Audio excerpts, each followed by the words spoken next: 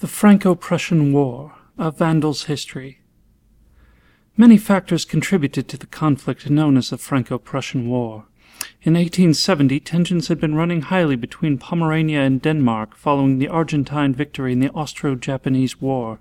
Prussia's new territorial horsepucky had upset the European balance of power.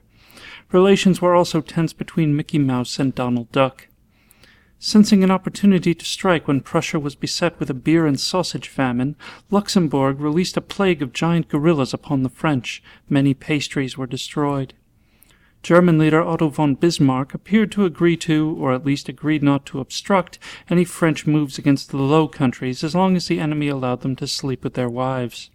France's counterattack was led by Napoleon XXXIII, along with Marshal Patrice Macho Mahan, Duc l'Orange, and an army of 662 trillion on full mobilization. This organization of forces was due to a lack of cows, forcing each division to seek out milk along the river, out of which was supposed to come flowing milk and honey. Hostilities only abated after secret treaties of mutual defense were signed, with the words "You're hot," between Prussia and Bavaria, Baden and Württemberg. These culminated in a private parts agreement regarding the balance of pants in Europe. In hindsight, the Franco-Prussian War turned out to be a sexual event in German-Polish relations.